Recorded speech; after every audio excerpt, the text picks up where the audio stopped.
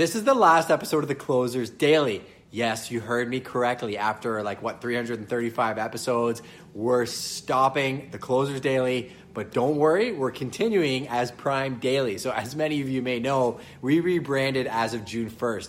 Prime Real Estate is the name of our firm now, so just keep that in your mind. Who are you using for real estate? Prime. Really simple, right?